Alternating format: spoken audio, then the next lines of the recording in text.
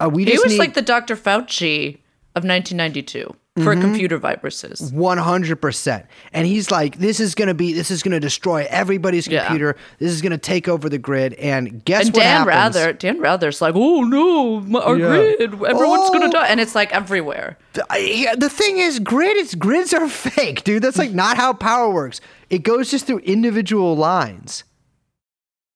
What? Like, well, I'm talking about like the power grid, so-called power grid hacks. You can't hack power grid, dude. Electricity isn't like on the internet. That's like not how it works. That's in the power line. So unless you figure that out. So look, McAfee Antivirus Associates, whatever it's called, sales go through the roof. Through the roof. I mean, it goes fucking. I don't know why I repeated what you just said there, but it destroys. Shingles are flying everywhere. I mean, it's going crazy, and it makes a fucking ton of money because he's like the only fucking motherfucker doing this. Yeah. He, I think, right after he like debuts on the NASDAQ, and suddenly the company's worth like $80 million. They also have sex parties there. What? Yeah. So like like a party you go to. No, but I mean, what do you mean they? Who? John McAfee.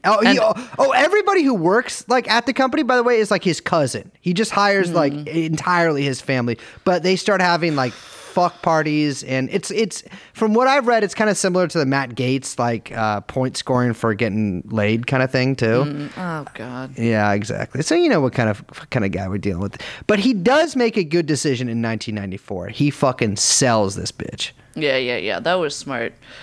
He makes it's unclear how much money he makes. Yes, confusing. Some people have said that it's like the company gets sold for $7 billion. He makes like $10 million. Other people have said he makes $100 million. He himself says multiple different figures at multiple different times during his life. Mm-hmm. So I'm just going to split the difference and say that he made $40 million. Yeah. Well, why not? What people don't really get a lot of the time about the truth is it's always exactly in the middle of two lies. Jeffrey Epstein.